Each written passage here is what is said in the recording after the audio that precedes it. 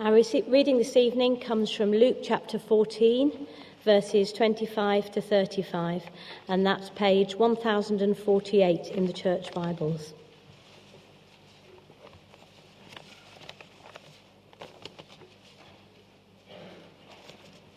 Luke 14, verse 25.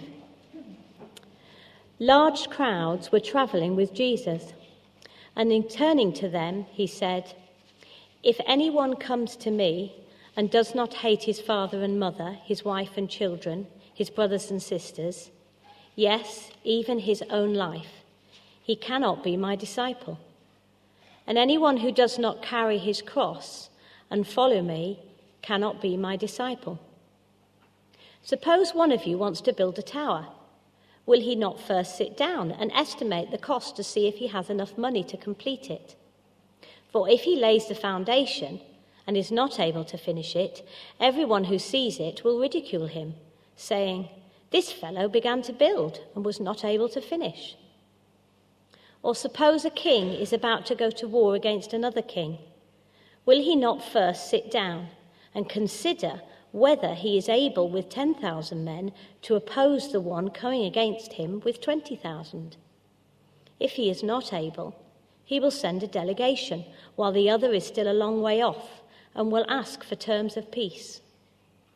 In the same way, any of you who does not give up everything he has cannot be my disciple. Salt is good, but if it loses its saltiness, how can it be made salty again?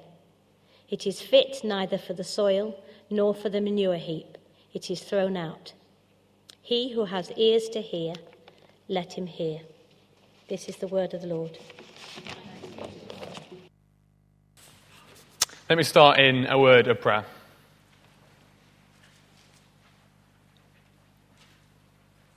He who has ears to hear, let him hear. Father God, we pray that you will be opening up our ears this evening to hear what you have to say to us from your word.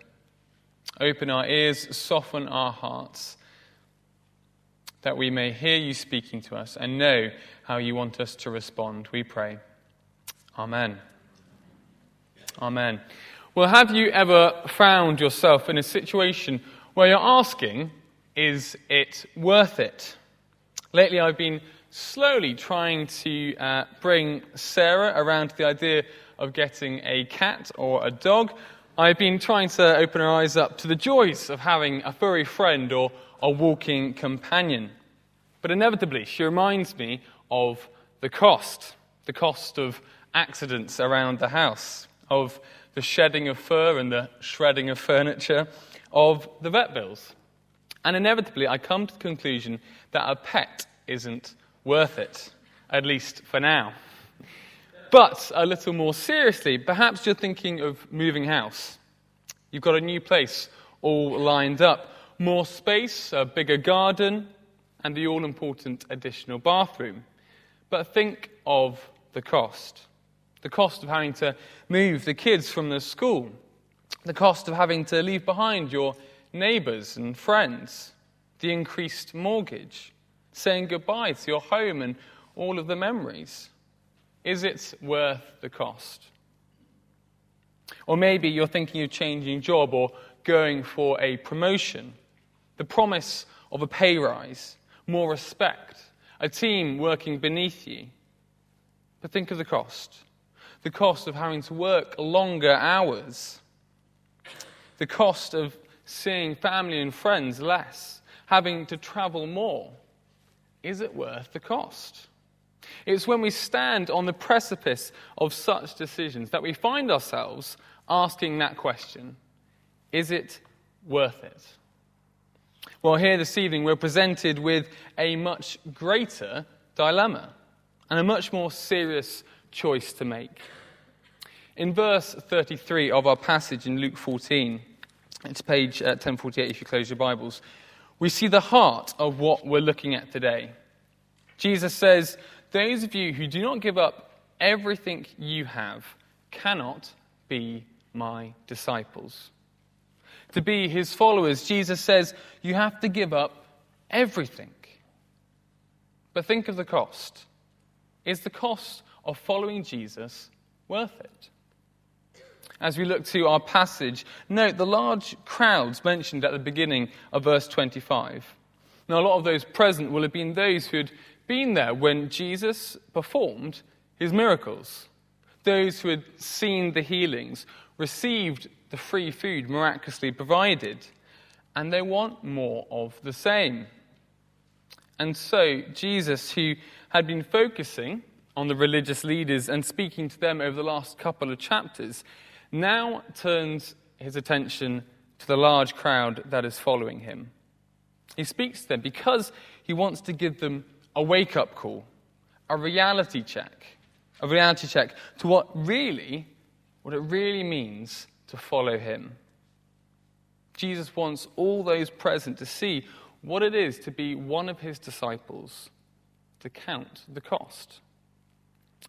To get across just how important it is to count the cost before starting out on something, Jesus gives two examples: a building in construction and a king at war. North Korea is very much in the news at the moment with the summit between Trump and Kim Jong-un now scheduled for June. But back in 1987, North Korea was in the news for a different reason. Construction on the Raegingyeong Hotel had begun. At the time, it was to be one of the tallest towers in the world. But in 1992, building was halted due to an economic crisis at the time. And then nothing for 16 years. It wasn't until 2008 that the work finally recommenced, and the exterior of the 105-story building was complete at last in 2011. But the grand opening never went ahead, as again the money had run out for the interior of the building. It's now officially the tallest unfinished building in the world. Over 30 years and still nothing to really show for it. That's the importance of counting the cost. That's what's going on here in Jesus' story in verse 29. Have a look at it. Jesus says, "For if he lays the foundation is not able to finish it, everyone who sees it will ridicule him, saying, 'This fellow began to build and was not able to finish.'" Jesus says, count the cost before you start something that you won't be able to finish. Similarly, we see this story of the king who counts the cost in verse 31 to verse 32. Not the financial cost of buildings, but the cost of human life, and whether or not he would be able to win a war, whether or not he should go into battle or negotiations. If he doesn't count the cost, the loss of life could be catastrophic. Jesus' illustrations are clear, aren't they? Count the cost. Ask yourself, is it worth it? And going back to the heart of our text this evening in verse 33, we see that we very much need to count the cost for ourselves as we look to follow Jesus and be his disciples. Are we willing to give up everything? Everything we have. Count the cost. Is it worth it? As we look in more detail at these verses, we'll see exactly what everything really means, as Jesus highlights three key areas where we are to count the cost of following him, and you'll see those on the handout. The cost of prioritizing Jesus, the cost of suffering for Jesus, the cost of being distinct for Jesus. Firstly then, we see the cost of prioritizing Jesus in verse 26. And from the offset, it's really hard-hitting. Jesus doesn't save the tough stuff to the end. No, rather, he starts off by telling his listeners to come to him and be his disciples. To do that, you must hate your father, your mother, your wife, your husband, your children, your brothers, your sisters. Well, what on earth is going on here? Maybe that's your question as Fiona read out those verses to us. Is this a genuine call to hate our family members from Jesus. We look to the character and teaching of Christ, and we know that can't be the case. The man who taught us to love our enemies isn't now calling us to despise and reject our family members. So what is Jesus saying here when he speaks of hate? The language is strong, isn't it? The language of hate, but it's used to call us to love. It's a call to love Jesus more. Love Jesus more than everything and anyone else. Following Jesus is to be the disciples' first love. A first love that everything else must come second to. And it's this first love which is to have priority over all our friendships and even over our relationships with our family members. This language of hate makes more sense when we recognize the context. Go back 2,000 years, and there could be no casual following of Jesus. There was no box to tick in the national census saying, I'm a Christian, and that's it. No, to follow Jesus at the time as a Jewish person would have very much meant having to renounce one's family, or at least recognizing that the family would renounce you if you prioritized Jesus. In other words, for this crowd here who Jesus is speaking to, it was love your family or love Jesus. Love Jesus and hate your family. But what does it mean for us? The context may be different here in Basingstoke, but the meaning is still the same. If our families, our parents, spouses, children, siblings are our first loves, are the things that we prioritize above all else, then we're not truly following Jesus. The choice is family first or Jesus first. The cost of following Jesus is to give up prioritizing our families as number one. But it doesn't just stop with family. No, Jesus goes on to say that if we're going to be a true follower of him, we've also got to hate our own lives as well. It's that language of hate again, which again is not a call to despise ourselves or to wish that we were someone else. No, like with our families, Jesus is calling us to make our number one him, even over ourselves. If the entry requirements weren't hard enough, they've just got a whole lot harder. Jesus makes it plain. He is to be our first love, our number one priority, the driving force in our lives, even above ourselves, above our own dreams, desires, ambitions, above what we want. And in the highly individualized society that we live in today, that is such a tough calling to follow. From coffee to technology, from our sexuality to our gender, we live in a time when it's all about me, what I want, how I want it, when I want it.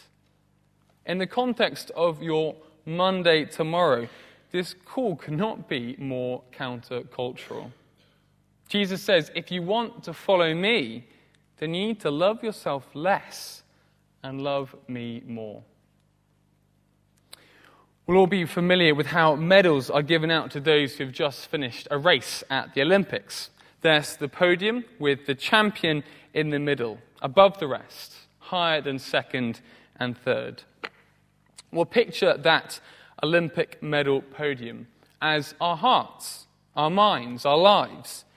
Jesus says, unless I'm in first place on the top of that podium with your family and yourself in second and third, then you're not a disciple.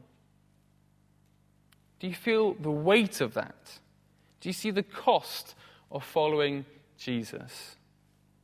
Is it worth it? Well, secondly, we see in verse 27 the cost of suffering for Jesus. Giving up everything means giving up our comfort. Jesus says, whoever does not carry their cross and follow me cannot be my disciple. He's making that point that if we're going to follow in his footsteps, then we're going to have to be willing to tread where he trod, walk where he walked, suffer as he suffered. In the world that hated and rejected Christ, then why would we expect anything else as Christians, as Christ followers?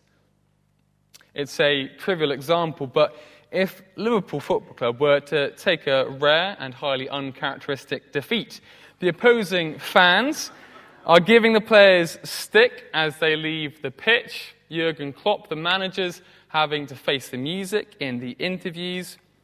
As loyal fans, Tim and I know that in the week, at some point, Rob is going to poke his head around the door and he's going to be giving us grief as well. If Liverpool suffer, why would we as Liverpool fans expect anything else? As I said, it's a trivial illustration for the serious topic of suffering, but it captures what we are to expect as Christians. If we're going to follow Jesus, then we need to be willing to bear the cross that he bore. What it looks like will vary massively for us here and now. It's unlikely to look like physical persecution, as it did for Jesus' disciples, and as it does for thousands of Christians around the world today. But don't be mistaken that because we live in cushy Basingstoke, that there isn't a cross to bear. The cross of not getting that promotion at work because you're not willing to work on Sundays. The cost of not getting that first team place because, again, you can't train on Sundays.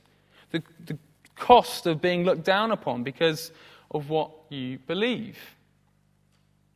Bearing the cross of being labelled as antiquated, bigoted, arrogant, stupid. Following Jesus will cost us our comfort. We will have to bear the weight of suffering. Count the cost. Is it worth it? Thirdly, moving over those two pictures that Jesus gives of counting the cost that we looked at earlier, we see then in verse 34 the cost of being distinct for Jesus. Giving up everything means giving up on fitting in. Here, Jesus gives the crowd another illustration. Moving on from counting the cost of buildings and wars, Jesus now speaks of salt. I think I'm right in saying that Jesus never went into McDonald's. And yet I really feel like he gets us here in this verse when he says salt is good. We agree, don't we? It makes our food taste great. As a nation, this is horrifying, I found this out this week, we consume 200,000 tons of salt every year. Salt is good, Jesus says, and we nod our heads. But what if salt loses its saltiness? What if your McDonald's chips don't taste as good as they should do? Well, there's only one thing to do. Chuck it out. It's useless. It's lost its distinctive taste. It's good for nothing. Jesus says, indistinct salt, verse 35, is fit for neither the soil nor for the manure pile. It can't even be used as fertilizer. It is thrown out. And the point is clear. If, as Jesus' followers, we are no different from the world, if we speak, act, and think as the world does, then we are useless as disciples. We are salt that has lost its saltiness. We're not following Jesus at all. To follow Jesus is to be distinct, is to be different, to give a world that doesn't know God that distinct flavour of Jesus. And that comes at a cost, because it's hard to stand out. The majority of the time, we'd much rather not be noticed. We'd rather just follow the crowds, go with the flow, laugh at the jokes that everyone is laughing at, watch what everyone else is watching, listen to the things that everyone else is listening to, agree with what's being said in our RE lessons, concur with our colleagues on their outlook of the world. But that's not what it is to be a disciple of Christ. a follower of Jesus. No, Jesus says here that we are to be different and distinct. Salt that is salty. We need to count the cost. Is it worth it to be salty salt? So, we get to the end of these verses, and we're feeling pretty weighed down, aren't we? Maybe like me, you feel like a failed follower. We look at our lives, and we ask ourselves, am I prioritizing Jesus over everything else, over everyone else? We ask ourselves, am I willing to give up my comfort and suffer for Jesus? We ask ourselves, am I willing to be distinct, to be different, to stand out? And the answer to these questions is all too often no. If we're being real with ourselves, we'll see all too easily that all too often we fall short of the mark. Rather than prioritizing Jesus, he comes in second, third, fourth place on the podium of our hearts. Rather than bearing our cross, we look to avoid suffering. Rather than being distinct, we all look to blend in and seek acceptance as we follow the crowds. If you're anything like me, then you'll feel like a pretty rubbish disciple of Jesus. You'll feel like you don't really have anything to bring Jesus at all. You have nothing to offer Jesus. But that's the point. That's exactly what Jesus is trying to get across to the crowds here. When it comes to us and God, we have nothing to bring. We simply have to cling to Christ. As we saw last week, if we think we have something to bring, or if we think we're good enough for God, then we won't accept that invitation to the banquet. We won't receive that gift of salvation through Jesus. Ultimately, we won't go to that banquet, that wonderful heavenly feast. We won't spend eternity with God in the new creation. Tim showed us last week that we simply have to cling to Christ.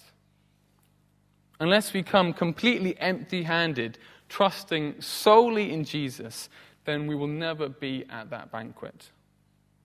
Well, in the same way, we've seen tonight that as we look to follow Jesus, we have to follow empty-handed. Not clinging to our priorities, not clinging to our comfort, not clinging to that sense of fitting in. We have to cling to Christ and Christ alone. Jesus says in verse 33 that those of you who do not give up everything you have cannot be my disciples. We come to that banquet not holding on to our good works and not clinging on to all the things that this world clings on to. Come simply and solely through Jesus.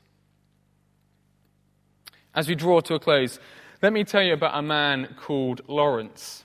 Lawrence was someone who wanted to explore the Peruvian mountain range along the Inca Trail in South America.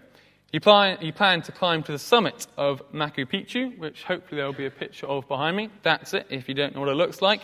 To see the ancient city and to take in the amazing views from 14,000 feet up. That's 3 times the height of Ben Nevis. Lawrence thought he had the trip and route all planned out. But in reality, he had absolutely no idea what he was doing. He was completely inexperienced. There was no way that he was going to make it to the top by himself. Well, thankfully for Lawrence Day, there was a local guide who offered to take him on the dangerous journey. He guaranteed his safety. He guaranteed to get him to the top. And he offered to do it for free. He refused any reward. But he also gave Lawrence some conditions.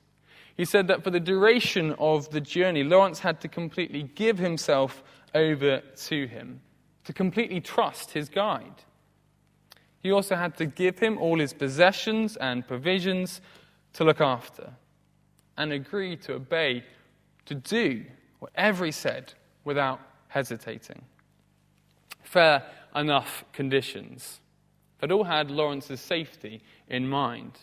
Now, can you imagine if Lawrence turns around and says, well, I'm all right, thanks, actually. I should be able to make it up by myself, all okay. It'd be a fatal error, wouldn't it?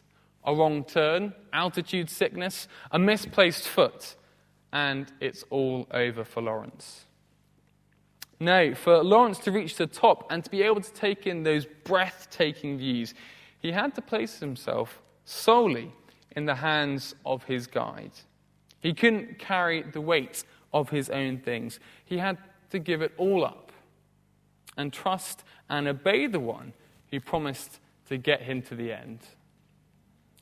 With those conditions in place, Lawrence and his guide, well, they successfully completed their journey together. It's a picture, and we can lose that picture now, but it's a picture that perfectly captures this situation here. Jesus guarantees to bring every one of his disciples safely through life's journey and to take them to heaven's banquet. He offers to take us there free of charge, but we have to recognize that we can't get there ourselves. To try and make it on our own steam, on our own good works, is, well, going to be even more disastrous than clueless Lawrence climbing the mountain by himself. It can only end in death. We have to accept Jesus, recognizing that we can't do it ourselves. We bring nothing ourselves. We have to place ourselves solely in his hands. We have to cling to Christ. And we also need to give up everything we have to him. Our priorities, our comfort, our sense of fitting in. Everything has to be handed over to him as we seek to follow him. Just as Lawrence made it to the top to take in those amazing views, empty-handed, clinging to his guide every step of the way. We will only make it to that wonderful banquet, that heavenly feast, if we come empty-handed, clinging to Christ. Clinging to Jesus, the one who prioritized the will of his Father, even over what he wanted to do, even over what his family wanted him to do. Jesus, the one who suffered more than we can ever fully understand or comprehend. He bore the cross, giving up all sense of comfort. Jesus, the one who came as the Messiah. He was as distinct and as different as they get. It is as Jesus gave up those things, his priorities, his comfort, his sense of fitting in. It was then that he was achieving our salvation. Jesus counted the great cost, and he paid it for us. He paid it all. And with that in mind, we can count the cost as we look to our hope of heaven, empty-handed, clinging to Jesus. We can say that the cost is worth it. And there's no denying it. I'm not trying to dress it up. Discipleship is costly. And before we embark on the journey, we have to count the cost. It really is costly, both at the beginning and all the way along the road. Being a follower of Christ is hard. Jesus never hid that fact. In fact, he clearly exposes it here. But he's gone before us. He's given us everything so that we can come empty-handed, cling to him, and look ahead to the hope of heaven that is ours in Jesus. Have you counted the cost? Are you clinging to Christ and to Christ alone? Let me pray.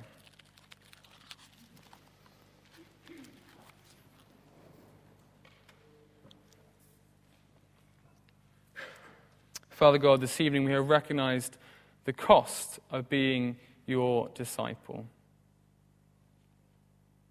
And yet we look to your Son, Jesus, and we recognize that he paid that cost for us. He suffered on the cross so that we could come empty-handed, clinging to him and to him alone, and one day know that heavenly banquet for ourselves. We pray that we will solely put our trust in you, not in our good works, and not in the things that this world offers. We ask that in your name. Amen.